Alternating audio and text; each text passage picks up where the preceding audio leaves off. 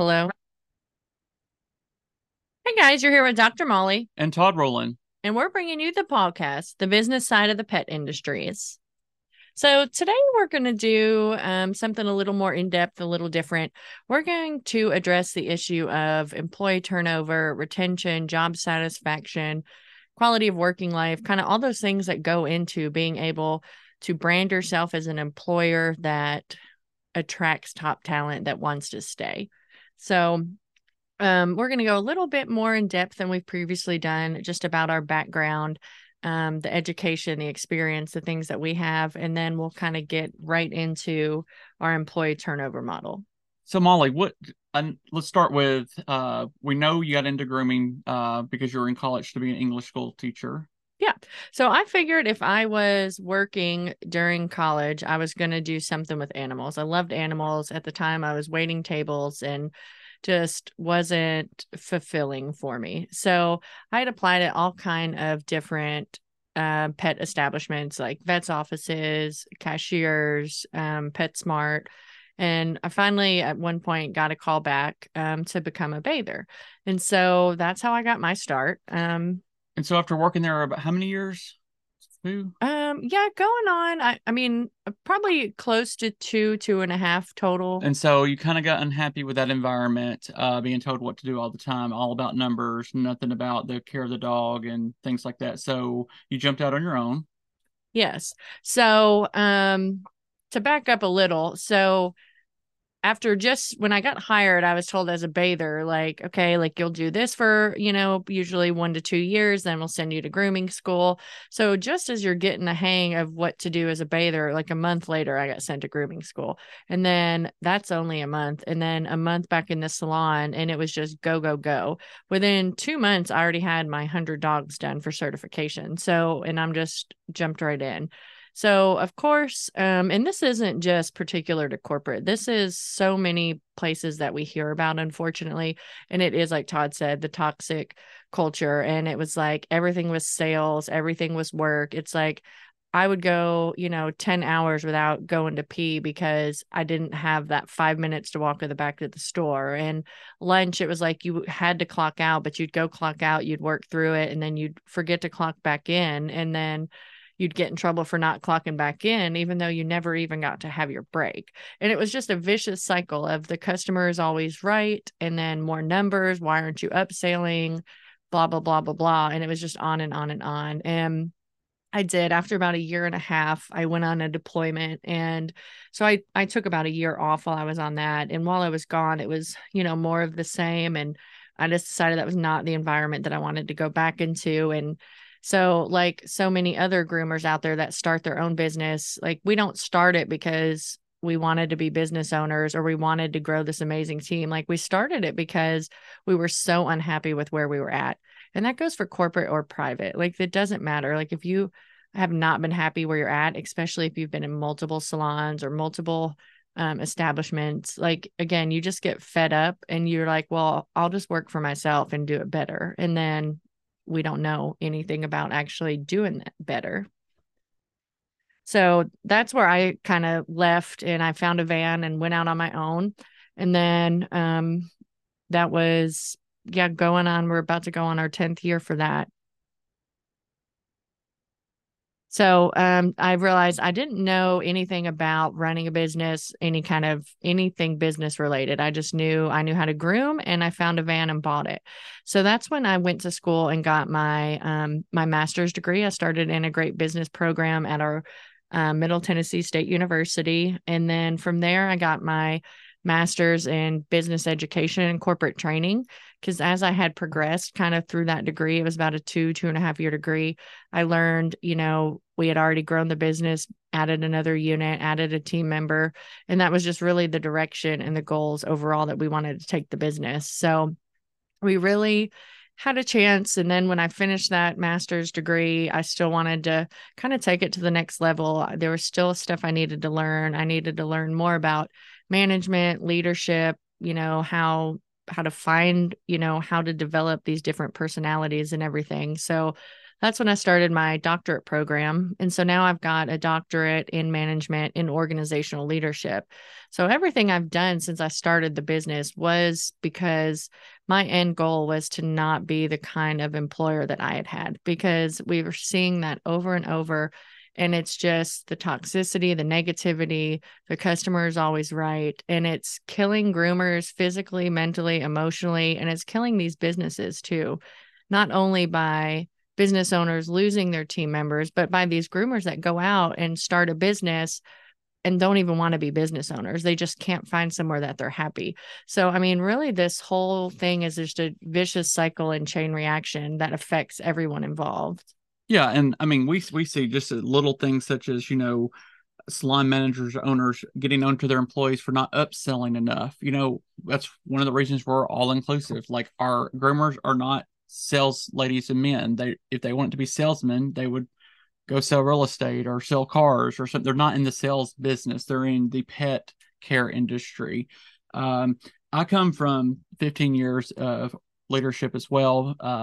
Had a team of 90 people underneath me, dealt with everything, turnover, all the things. But what we quickly learned is, you know, one set of business does not necessarily help interline with the grooming. I mean, obviously there's certain things like SOPs and stuff, you got to have those and all those kind of things, your online presence and stuff. But the grooming industry is such a niche. Yeah. It's so like Todd, he had the business side, the management side in a different space. And it was like, it wasn't up until probably the last going on 2 years that he's really got involved. And that's just as we've grown, we needed another person, because that's another thing. It's like you, as a business owner, you can only do so much on your own. And then like now you can only do so much with the next person you bring on to help you and the next. And you just have to like be prepared. And when you're a one-on-one groomer, you own your job, own your business, whatever, but you're a solo show, you do have to produce every bit of the income. But once you start growing,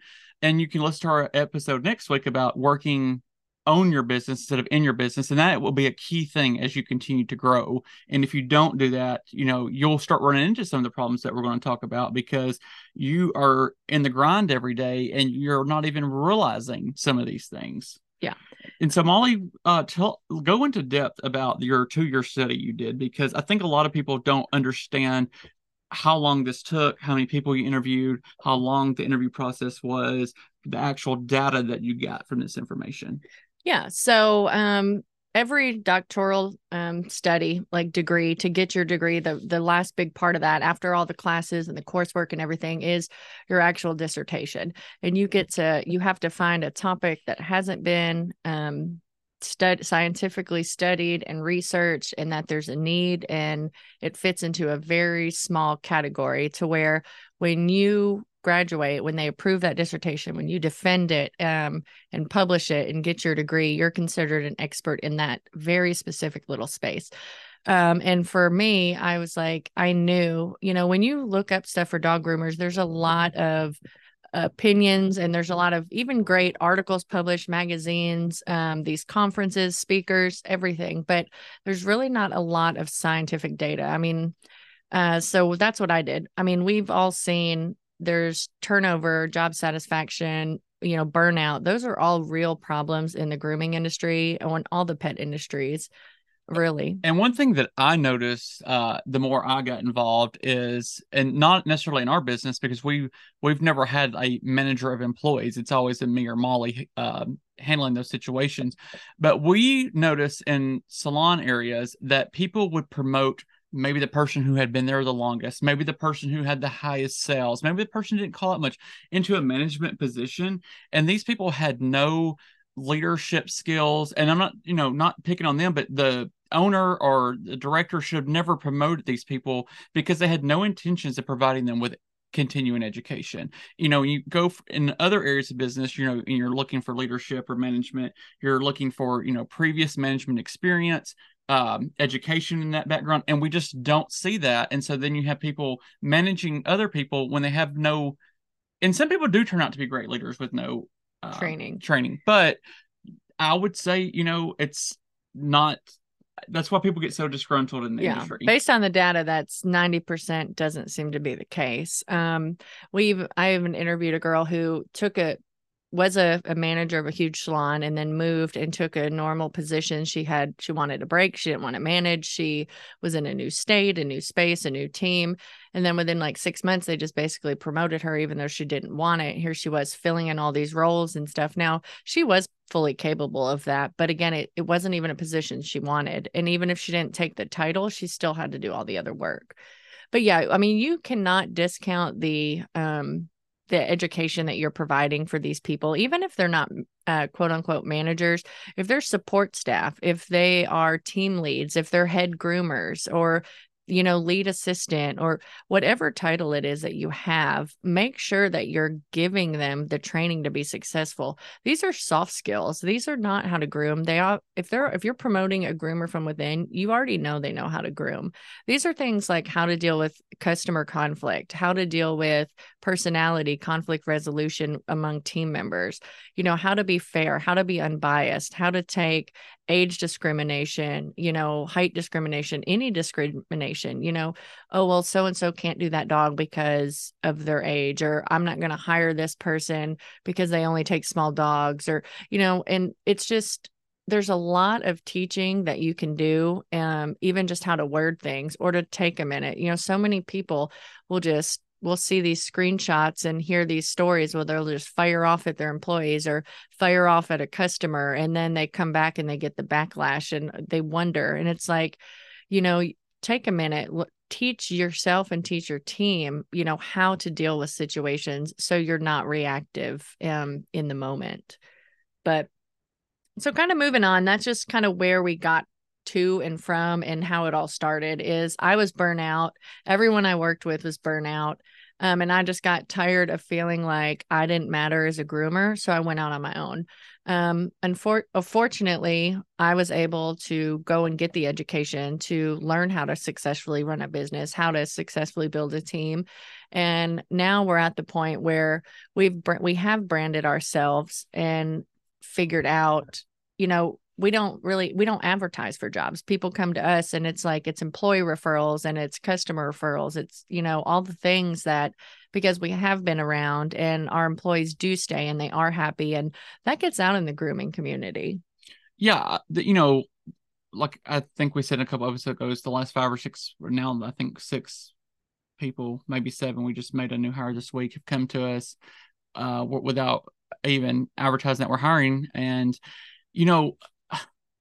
they're great people. We're trying to find positions to fit them. But one thing I will say about the people that come to us, it's almost like we're not doing the interviews anymore. They're interviewing us because they've worked for people that they're not happy about. And if you don't, I know a lot of owners, managers, when they're hiring people, they'll see what that person's posting on social media or not. Your new employees are finding out what you're posting. If you're going into the groups and you're saying, how do I handle this difficult employee? And you're putting that all information out there, and then you go and people give you advice and you don't take it or whatever. You post, oh, this is how it ended up. Your potential employee is looking at that, seeing how you handle it. They look at your reviews. They look how you handled negative reviews. I've seen stuff where people, someone got on there and complained about a cut for a dog. And, the owner says, we got rid of her. Like, yeah, again, Molly goes back to that customer's always right thing. That's one of the things that it's not right. Yeah. So we kind of looped around and got a little off track. But so to go back to the actual study, I knew there was a need. We were seeing it more and more personally with the groomers we didn't know on social media, things like that. So I did a 2-year, what's called a grounded theory study. And it was of female employee turnover in the private pet grooming sector. So that had to be so specific for the study. So that's something that, we're excited to announce. We are starting the second phase of that to be more inclusive of other people. But this was a 2-year in-depth study where some of these interviews lasted, multiple sessions, multiple hours, just going specifically everything they experienced, the positive, the negative, what made them quit jobs, what made them leave jobs, things they wish they had, things they didn't even know they needed until they realized they didn't have them. And we half the study was managers and owners, and then half the study was what you'll hear me refer to as hourly employees, but hourly employees for the purpose of this conversation and this study was anyone that not in a management position that was a groomer. So, I mean, you could have been paid hourly, commission, mixed wages, however.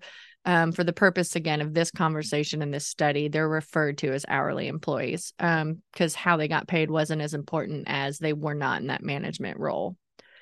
So throughout that study, and then once I got done, I went through, coded everything, just deep dive, and came up with what I refer to as the employee turnover model. So basically, so what were the top four things that you found out from the study? yeah. So that employee turnover model had two parts. There were four core negative things and four core positive things. So what we found was the four core negative themes were the things that brought groomers down and made them leave jobs, made them leave the industry as a whole, things like that. And then the four core positive were things that were keeping employees, preventing burnout, creating higher job satisfaction, higher quality of working life, and just that balance that, people need and groomers are looking for. So, yeah, so we'll start with the first one, which will be the core negative themes. And so I'll kind of highlight on what those are as just kind of a overview, and then we'll go a little more in detail. But for the core negative things, employees are overscheduled and overworked. There's lack of support felt by employees, toxic work environment, and lack of sanitation and safety procedures, policies, and training. So we hear those and we think, oh, yeah, so we know that's a thing. But when you're talking about, you see the conversation around hiring, firing, looking for a new job, and we keep seeing over and over well, how much do you pay? How much what are you, are you commission or you whatever? But I'll tell you, in 2 years of study, not one person that I interviewed said they left a job because of their pay or because of benefits. Now, I agree with paying, a livable wage. Yeah, a very livable wage. And I think even more, they should have a very nice livable wage. This is a skilled labor job and it's hard. So, your employees need to be compensated adequately for that. And benefits, again, we offer benefits. But that's something we've grown into, and they're still not as all, they're not what we want them to be. Yeah, we're still hoping that, we can grow and expand and offer more and more. So, but I'll tell you, those that think they have to pay, astronomical to where you can't be successful in some of these other areas, or you have to offer benefits. Again, in a 2-year study, not one person left a job over their pay or over the benefits they didn't get. Now, those may have been perks or something that may have helped weigh the decision, but those weren't even mentioned. So going into employees are overscheduled and overworked. So that was the top theme, the number one thing of leaving jobs. And this was contributing to low job satisfaction, no work-life home balance, physical problems, emotional, mental. And this has to do with multiple areas, too many dogs, too many big dogs, no time for breaks. There's a lot that goes into that. It's not just that, oh, you're working 50, 60 hours a week. Maybe you were working 35, 40 hours a week, but in that time you have, 5 big dogs a day and you're just beating yourself down. And, this is such a simple fix. I mean, obviously, it's at the end of the day, if you're running a semi large scale business in this industry, I mean, you have to meet numbers or you can't pay your people. You can't keep the lights on. And so, it is sort of about numbers, but you can have your team meet the numbers, but in when they are available to do it. Yeah. For that work-life balance. Yeah. And that goes with, and we found this again, these were taken from 50% hourly, groomers, and 50% manager owners. So when we heard that from every side, the managers and the owners were seeing people leave because of being overworked, but they never changed it. And then we got the feedback that people were leaving because they were overworked. So kind of following that, the number 2 is lack of support felt by employees. And that is lack of support from management. And if you are in management and you weren't an owner, or if you're you had both lack of owner or management experience. We saw a lot of times, and we've even witnessed this in our local community over the last couple of years, over and over.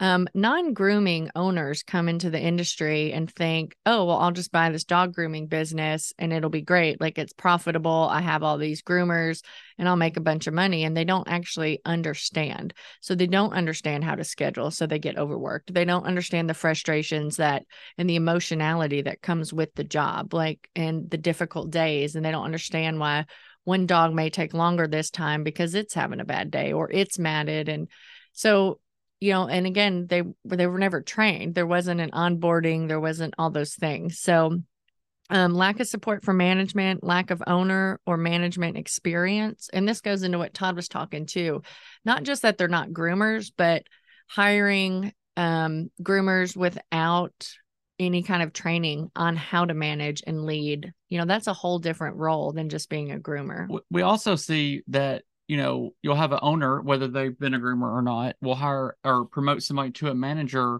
And then, the manager is taking the complaints from the employees and going to the owner. And then the owner doesn't support the manager in these things and again, then they leave. Yeah.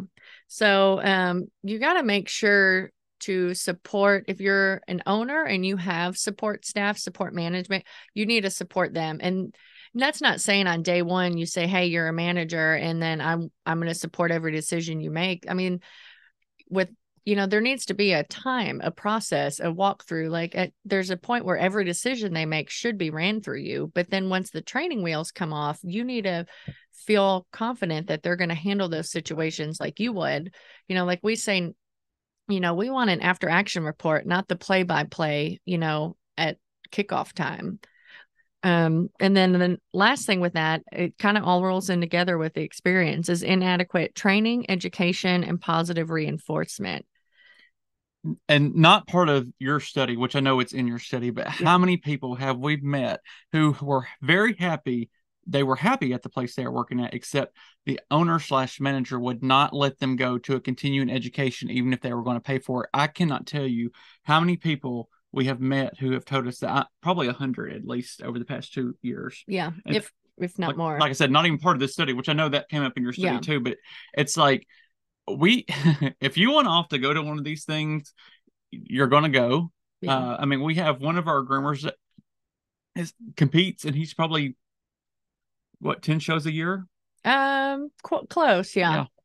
And it's like, we understand that, education, especially these big conferences or shows, I mean, you can get up into the thousands of dollars to send a team or, even to send one person, if it's hotels, meals, classes, and that we understand that's not in everyone's budget. But find something, find an online class they can do, find some good YouTube videos. And like Todd said, at the end of the day, if they want to pay their own money to go to these conferences, give them off. And not only that, but if you offer PTO, in my opinion, that shouldn't even be paid time off. Now, if they want to be paid, but like if they still want to go on vacation and then go to a conference all in the same year, say yes, because that helps them with skills and it helps them with growing their network. And again, this is where I was sitting on the sidelines. I mean, I would be active when we need to buy vans, expand, whatever, but I just did never understand that, because every other industry I've been involved in, one, if it's a regulated industry, which some of the industries were, I mean, continuing education was required by law in that particular state. It wasn't optional. And then everything else, I mean, most companies will spend thousands, tens of thousands of dollars, if they're of size, a year to continue to educate their people, whether it be in whatever, sexual harassment. I mean, just continuing education. And for some reason, I would sit over here and be like, what is going on in this industry? And why are our owners/managers not investing in their team in this way? And that goes for, like your skills, that goes for pricing, that goes for your management skills, that goes if you want to add a new service, like if you want to get into color. There's so much that you can do just by investing in the education. But please, if you are somewhere and you want to go, please present that to your manager, to your owner, to your leader, someone, and let them know that this is a real concern and that you need to you need this opportunity, whether they're able to pay for it and provide that or not.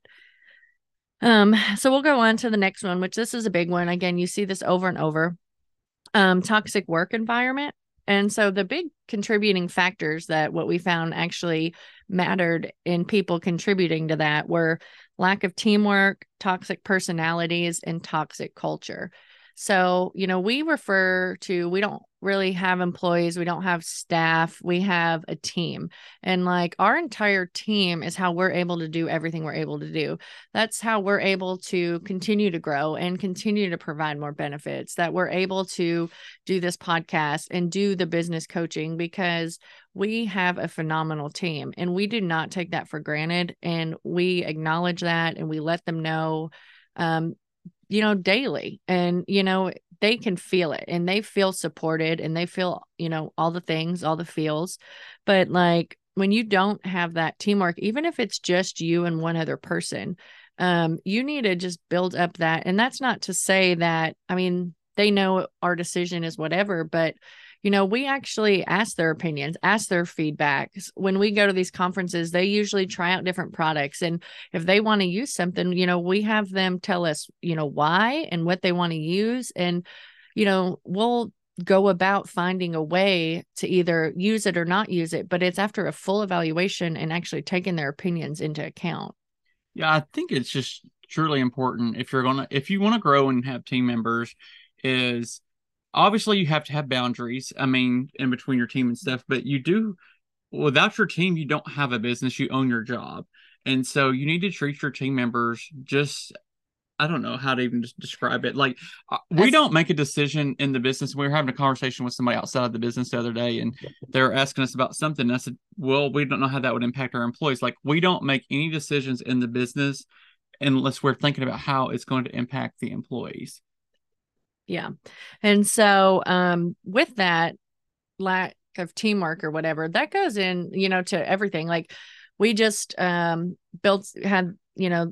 had the opportunity to build out a space for our grooming salon and our boarding kennel exactly how we thought. And before that process, we actually went to our team and said, hey, like this is how we're thinking of setting up the rooms and having this over here and that over there.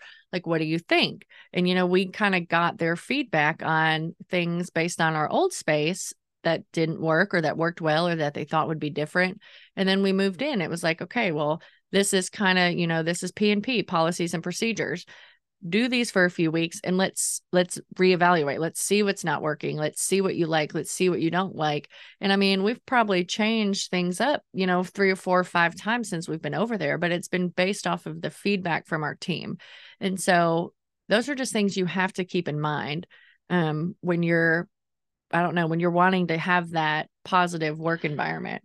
And one thing, I believe it was Denise in one of her classes, mentioned, if one employee is complaining, it may be them. But if you have two team members coming to you and about the same issue, you need to look at your policies and procedures. Look at yourself. I mean, if yeah, one person's not happy about something, okay, they're complaining or they're, being sensitive or whatever. But if you have 2, 3, 4, your whole team coming to you with an issue, it's you, whether it's a policy, a procedure, an action you're doing, a voice you're using, like, and some people are not comfortable going to their manager or the owner talking about those things. So if you have someone like we have someone that's kind of just like our little liaison, when everyone knows they can go to them and talk about anything that they don't want to come to us for, and they'll come to us with the problem and we don't know who said it. And then if it's something that they feel others might be feeling,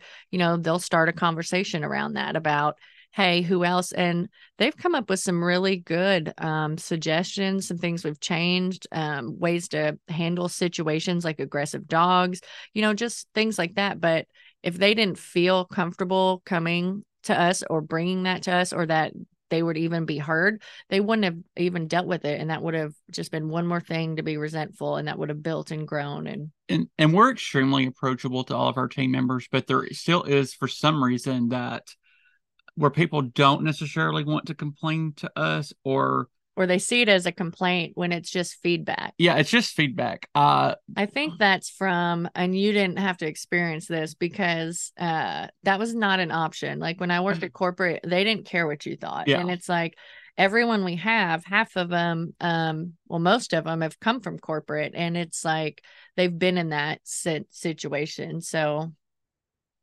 and then toxic personalities and toxic culture. So this is one, you may have, and you may have noticed, or you may be working in a place and it is a terrible working environment. You dread going in. There's that one person that's always in a bad mood or always has an attitude or talks about everyone.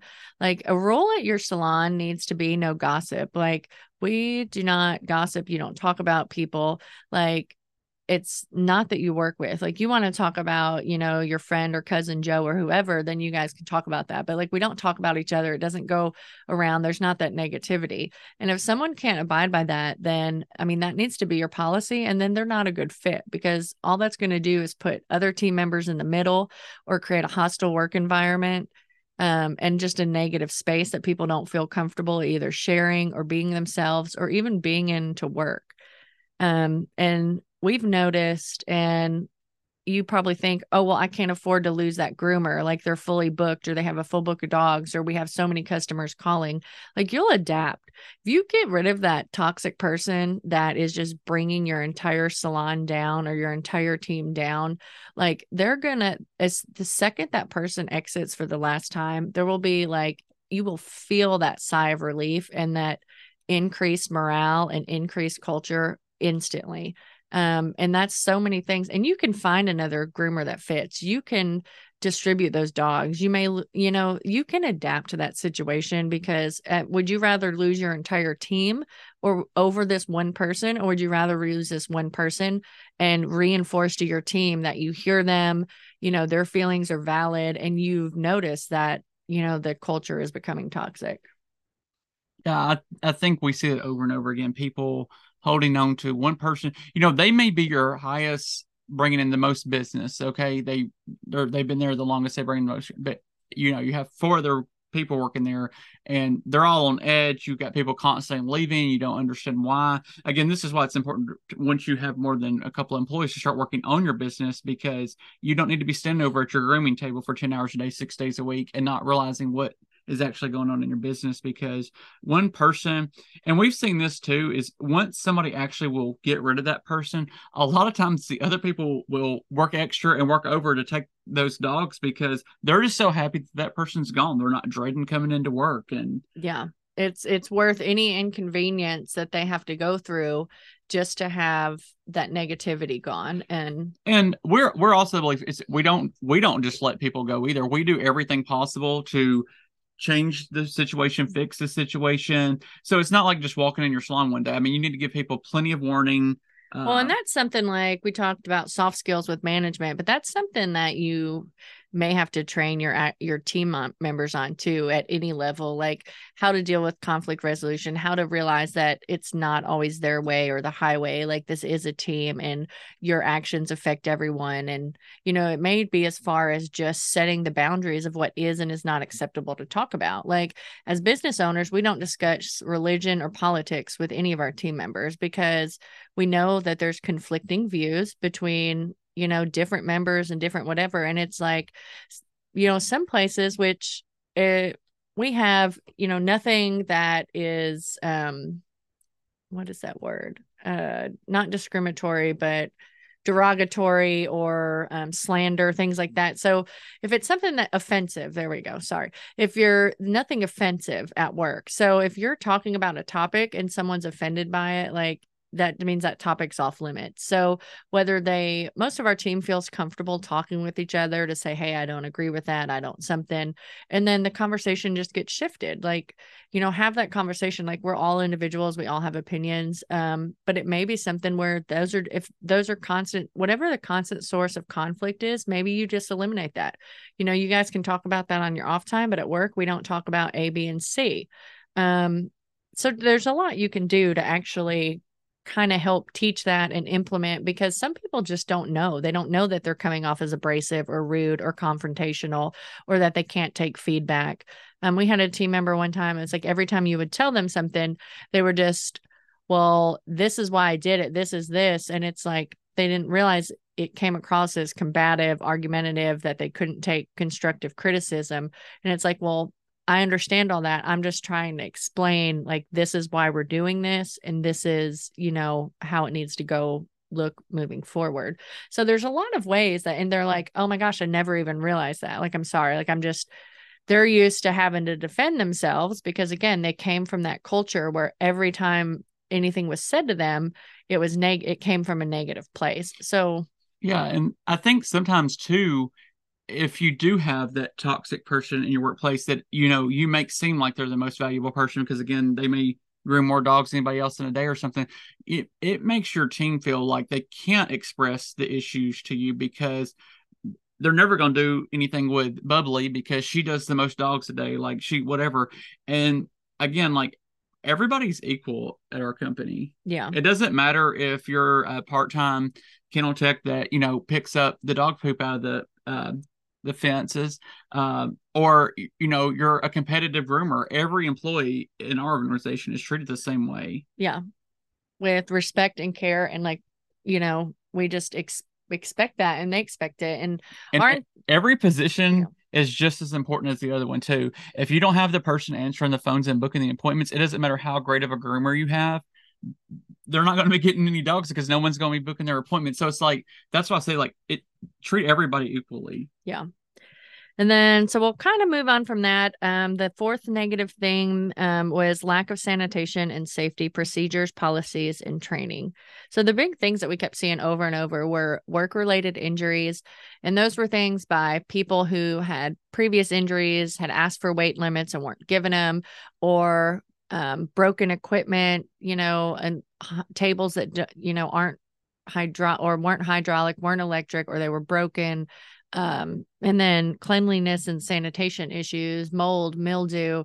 One person had a dead mouse in her coffee cup, because there was just mice everywhere. She said they got in everything. There was poop everywhere. It was like in so many places. Like, I came from a salon where when I started, I was like, I just kept getting sick. And I was like, oh my God, like, did I not realize I was allergic to dogs this whole time? And here I'm in this new job and I'm not going to be able to stay here. So I went and had all this allergy testing done. I was not allergic to dogs, but almost highly allergic to mold. And then come to find out, like, the whole bathing room is just, covered in mold and mildew. And, they just put a Band-Aid over it. And it's like so many places you walk into and there's no list of cleaners. There's no going over how to clean equipment, no checklist, no thing. And, you just take for granted that you're working in an environment that needs to be cleaned, that it will be done. And I'm here to tell you it won't be. We have pretty high cleaning standards, and everybody has a checklist and a daily cleaning list and things they have to do to their personal station, to their van, to their shared stations. And then there's, weekly big cleaning, and then there's monthly cleanings and, the deep of the deep cleanings. So, but again, like, that was a learning process for us too. But that's something over and over again that these groomers are not seeing. Like, there's nobody taking accountability. There's nobody checking. There's nobody coming around and actually doing anything about it. And it's causing health issues. It's causing just, stress, anxiety, and that's for people and pets. Like, I mean, would you want to send your dog to be groomed somewhere that had a moldy bathing room? Like, I'm not going to open that up to them. That's skin irritation, that's bacteria, that's fungus, that's all kind of things that could really hurt a dog, not to mention, think about it from an owner standpoint. Like, would you want that? Like, do you want to work in that?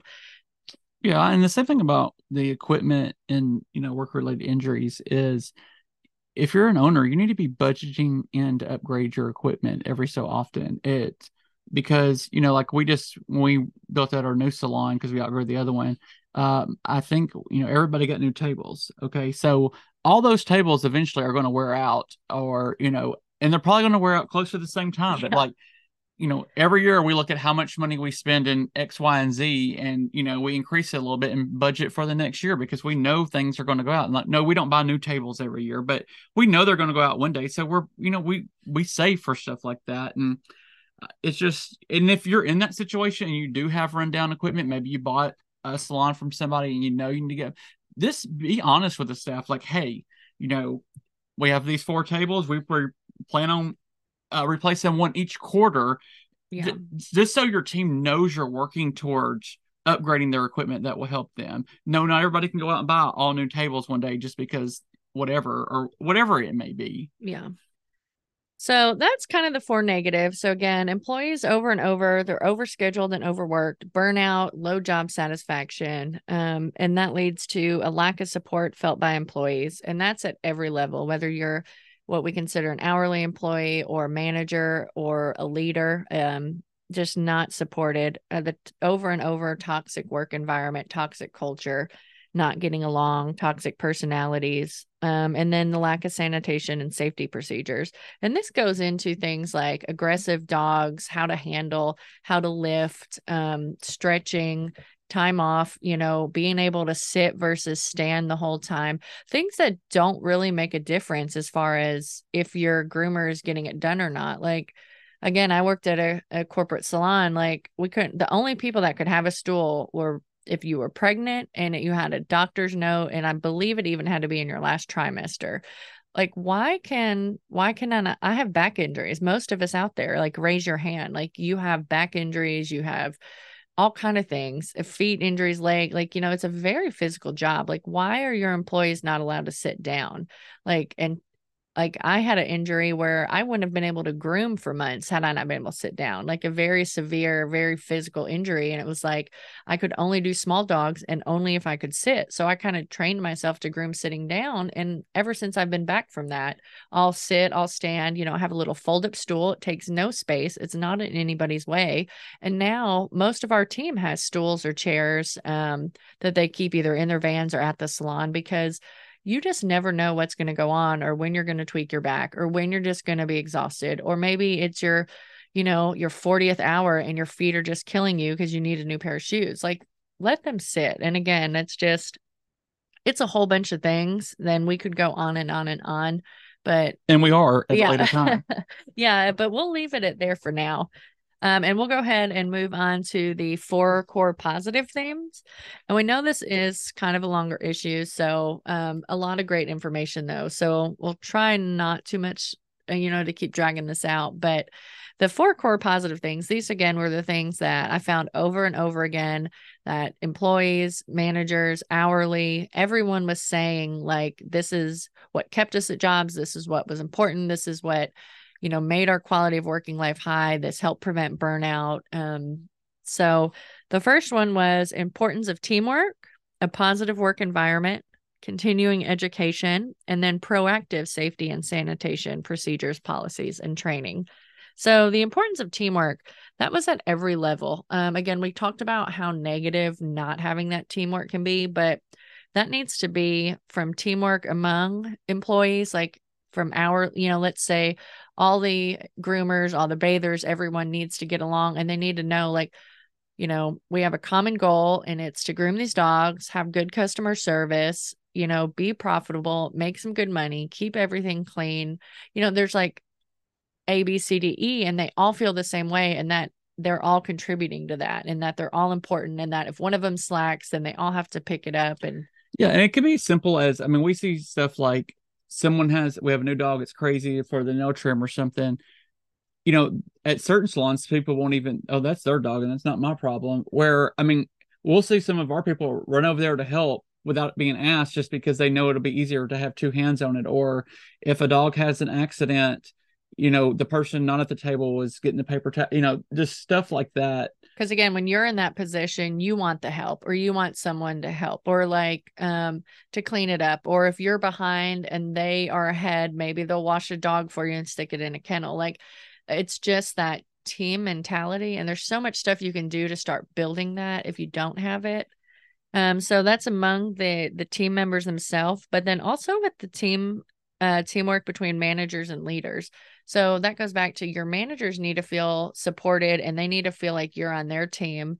And then as a whole, like, that doesn't need to be like, I'm right, you're wrong. Like, again, as an organization, you guys should all have the same goals, and working together to achieve those is only going to help everybody. So keep that in mind. Like, teamwork makes the dream work is what we say. And like, we have, like, we teach this class at conferences, and coaching, and like we'll finally this year be doing kind of like all day seminars on it, but it's called like build your dream team. Like, and that's what we like to say we have is like our dream team, but they need to feel that about you as a business owner as Yeah, well. and I mean little things, and I actually mentioned this on next week's episode that's coming up, but 2 weeks. 2 weeks. But if you have an employee that's running late, and I'm not talking about every day, but they're running late because X, Y, and Z happened, go get them breakfast. Ask them, do they need something like that?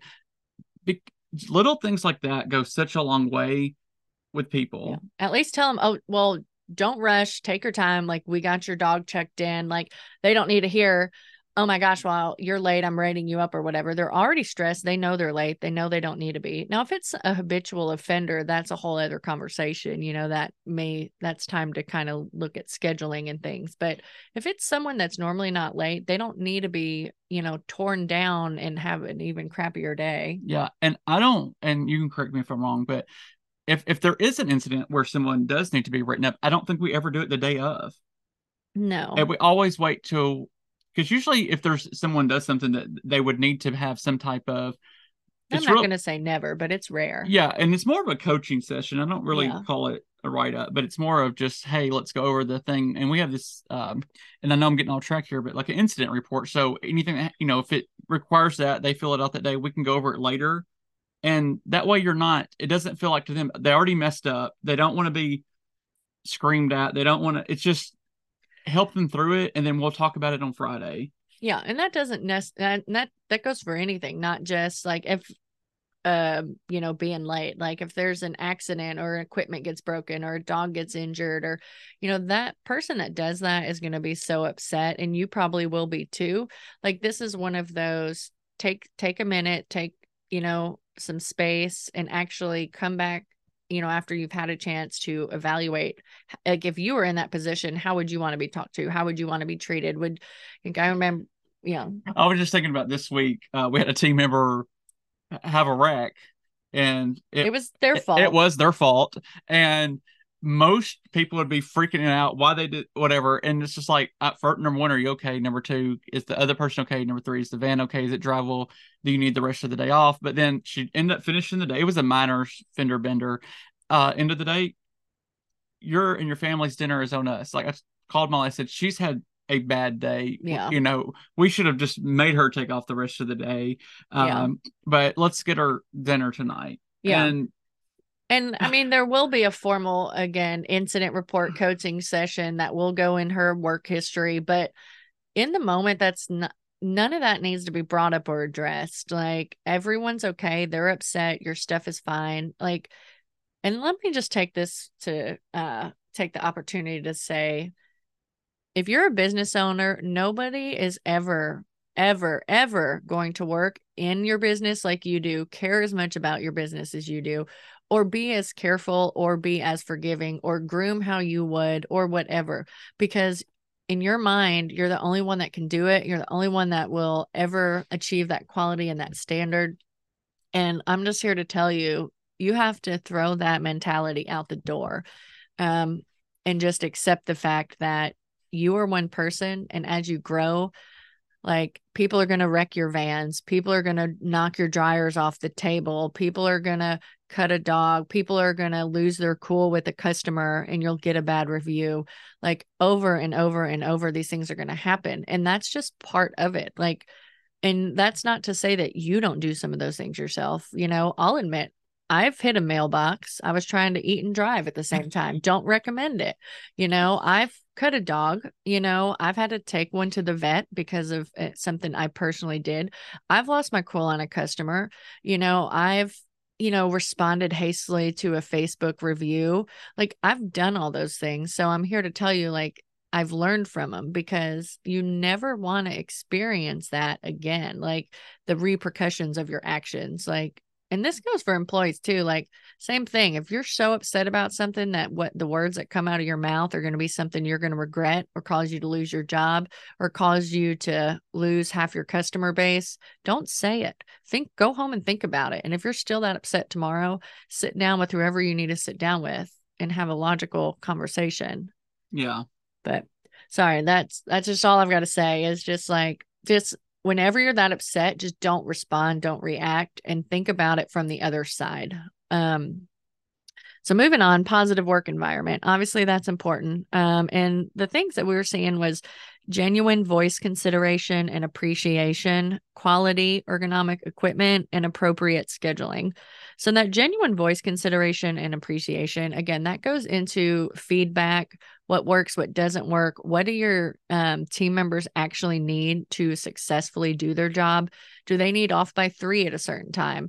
Do they only need to take 2 big dogs? Do they mainly want to work with large, we have some that like to work with doodles and large breeds more so than other. I mean, they'd be happy with 5 or 6 a day, but we still limit them to less than that because physically their bodies can't take that day after day. But find out what their needs and wants are and how to adapt it. Todd can attest to this. I can't tell you how many people we've met in the last year or two that didn't have any say in their schedule. They had to work every weekend or at least every Saturday, and then they had to close so many shifts and open. I'm here to tell you that the customers will find a way to get there, or have them work one Saturday a month or every other Saturday. But making your team work every weekend, like, that's not realistic. And people are leaving jobs.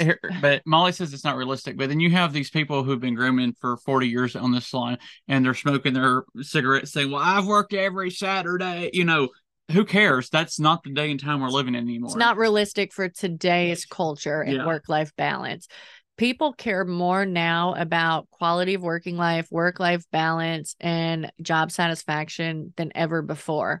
And they're not going to take a job or stay somewhere where those things are being sacrificed. And again, we're not saying that our team doesn't work and hustle. Our team hustles. Yeah. We have sales goals, or how much money each individual person needs to bring into the company. But when and where and how they get that, I mean, last quarter we talked to we had each meeting about, hey, 2024 is coming up. What days do you want off that you already know? Like July the 4th is on a Thursday in 2024. Do you want off Friday? That doesn't count towards any of your days. Just that way you have a 4-day weekend. What time do you want to be off on Wednesdays? Just, again, create that work-life balance. Yeah. Holidays, half our team has school-age kids. Like, there's a lot of holidays we're closed, and we don't just give them all off, but if they want them off, they can have them off.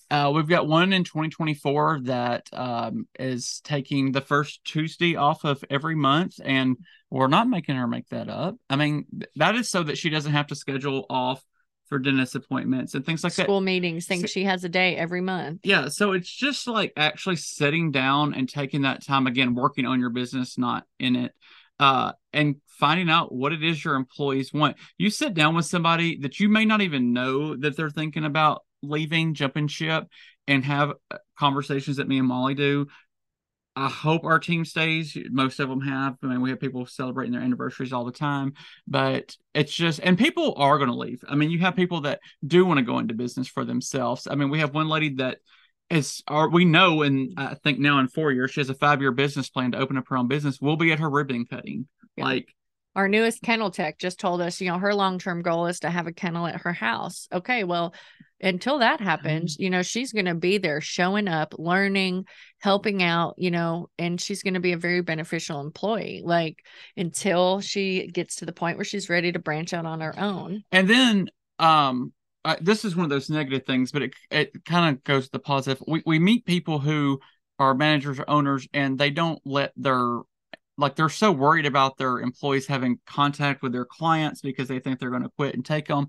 Who cares? They quit and take them, they take them. Like, you'll get another groomer, they'll have dogs come in, and people will be like, what do you mean? That's part of my livelihood. But if that person leaves, you can't physically do all those dogs. You probably don't have a groomer ready to take all those dogs. Quit obsessing over that and focus on the positive things about your business. Put that energy into finding the next great team member that can fill those spots, or, that will bring in other great customers. And that's not to say we do have our team sign a non-solicit. And we keep hearing about these non-competes, and 99% of the time a non-compete is going to be illegal in your area. It's going to limit someone's potential to make a livelihood. But, again, that's something you want legal counsel on before you implement any of these. But like a non-solicit just means that they can't take a customer list from our business. Now, if they brought that customer, if it's followed them to the last 10 salons, by all means, and when they reach out, we'll give them your But contact. at the end of the day, you can't live your life worried that one of your employees is going to quote unquote steal your clients. Like you should have such a great business that your clients want to stay regardless of who's grooming them. Yeah. And then the quality ergonomic equipment, like this is the tables and the tubs with ramps and, things like the belly bands and things, the support that are going to let you have the space to groom a dog how you need to groom without picking it up, without breaking your back. Now, bathtubs are even becoming that way. So more up, more down. We're seeing salons that have just everything. And it's like, it doesn't matter if they have a 5-pound dog or a 200-pound dog. They're not having to lift and bend and do all the things. So to them, a lot of times it takes a lot of that stress off. And that's the physical strain and then just the emotional strain of having to dread doing that. And again, you may not be in that position to run out and buy all that stuff today, but start making a plan on upgrading some of your equipment if it's old and not helpful to the groomer's body. Yeah. And then appropriate scheduling, that just goes with not overworking your team, limiting the amount of big dogs they're having, limiting if they're even adequately able and comfortable to do aggressive dogs, senior dogs, puppies. Like we have a newer groomer that we trained, and I mean, she's a full groomer. She's great. Her skills are phenomenal, but her handling is still slacking. And that's something that just comes with experience and time. And, we're not going to schedule her a dog we know is aggressive because that would be setting her up for failure. So things like that you can do with appropriate scheduling too, I'd say,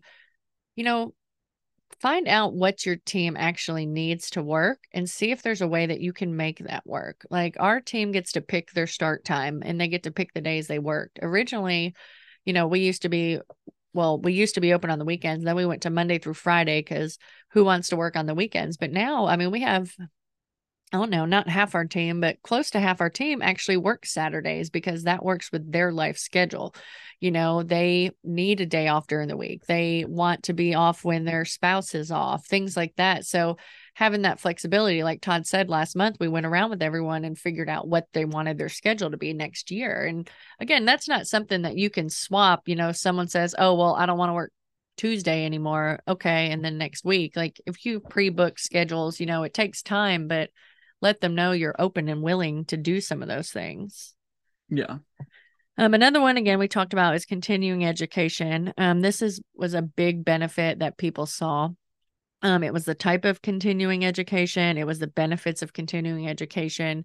And this was things like skills, as far as, like scissoring techniques, the different styles, color, anything that you can do to put hands on a dog, whether it was in person, model, seeing a demonstration, at the conferences. Some of them just had online learning services they did. Some of them actually brought people into the salon or sent them to a local thing.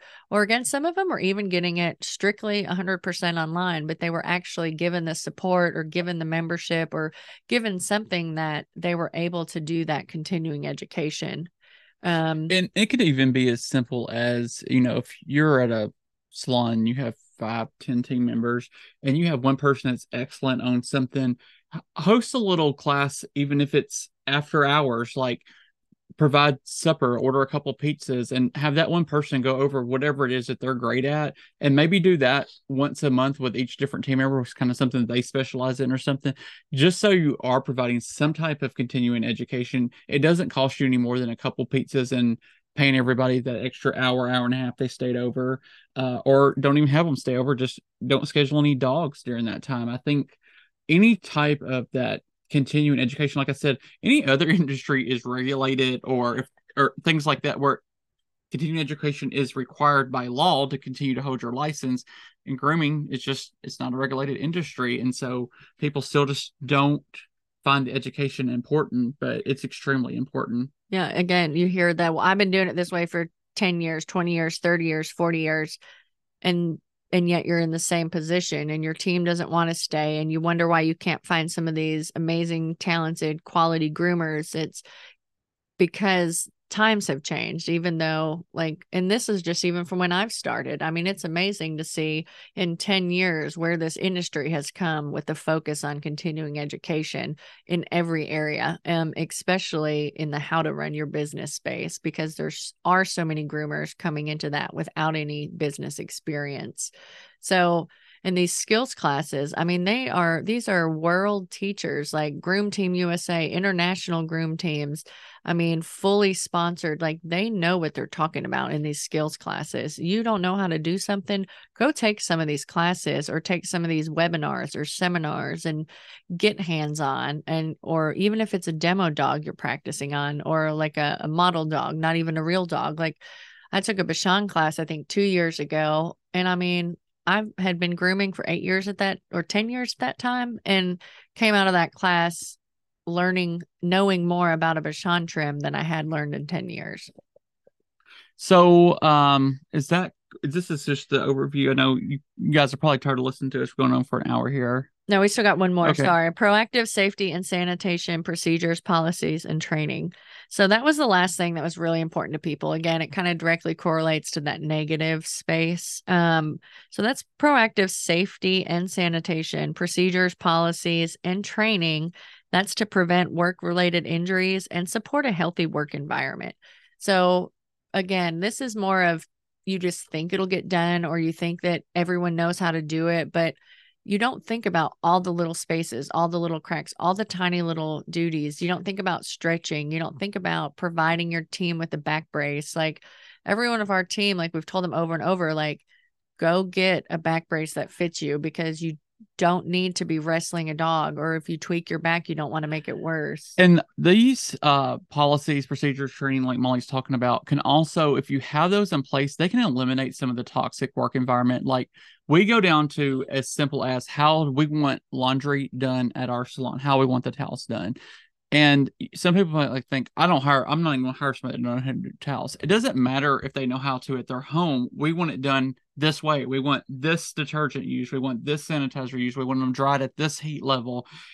But having those clear items defined takes stress off of employees. They're like, am I doing this right? Am I not doing it right? Yeah. And that goes with kennel dryers. Like what dogs can have a kennel dryer? Make sure they have water. Like all that needs to be clearly defined. What dogs can have a muzzle? What dogs can't? Like what temperature is your water on? How do you fill up your shampoos? Like every single thing needs to have a policy and procedure and be written down. So even if you're having a bad day or you're just spaced out and you're just like, oh my gosh, what am I forgetting, or what's next? It's like, oh, okay. Yeah. 2 ounces of shampoo and we're good to go. And a lot of these policies and procedures that we have in place, not only do we go through them in the handbook, but when we're giving them to them and going over it, we put the why behind these, so it doesn't just come off of it's Molly's way to clean or the highway. It's like, no, these are things that we've learned. We've went through these classes. Like we didn't just wake up one morning and decide that this is how we're going to wash towels. Yeah. We have our bathtub cleaning policy from one of our team members at the salon. Is he found a way to certain spray and let it sit a set amount of time. And then it's just like any of that underneath grime and those tiny little grates just rinses right off. And so he recorded a little video. We sent it out to our entire team. And it's something as simple as washing your bathtub out, but it's how to keep the slime, the mold, the mildew, the hair, and it's something simple. It takes them 5 minutes, but like it saves them 20 minutes of trying to get in all these little grate holes and things. So, I mean, you just, like you said, the why is a good thing, and show and give examples and write it down step by step. Yeah. But so I'm sorry. We know this was a long episode and it was a lot of information. But again, I just want to recap the core negative themes that we saw I saw and we continue to see over and over. The highest contributors to low job satisfaction, burnout, employees leaving, quitting jobs, or employees are overscheduled and overworked, lack of support felt by the team, by employees, toxic work environment, and a real lack of sanitation and safety procedures, policy, and training. And on the flip side of that, got a lot of feedback. The big things we saw that promoted and encouraged job satisfaction, quality of working life, and prevented burnout were importance of teamwork, a positive work environment, continuing education, and then those proactive safety and sanitation procedures, policies, and training. So we just want to thank you guys. Again, we know that was a long episode, and we will be putting more out on this because it is a very important space, and we just keep hearing and seeing these issues. And we're gonna break it down into probably each four things and go through the negative and positive of each one just on an episode, so it's not so stretched out and it's more of an in-depth. Yeah, we'll bring out some more examples, some things that I learned from feedback, some things we've noticed, some things we've got from other, salon leaders and things like that.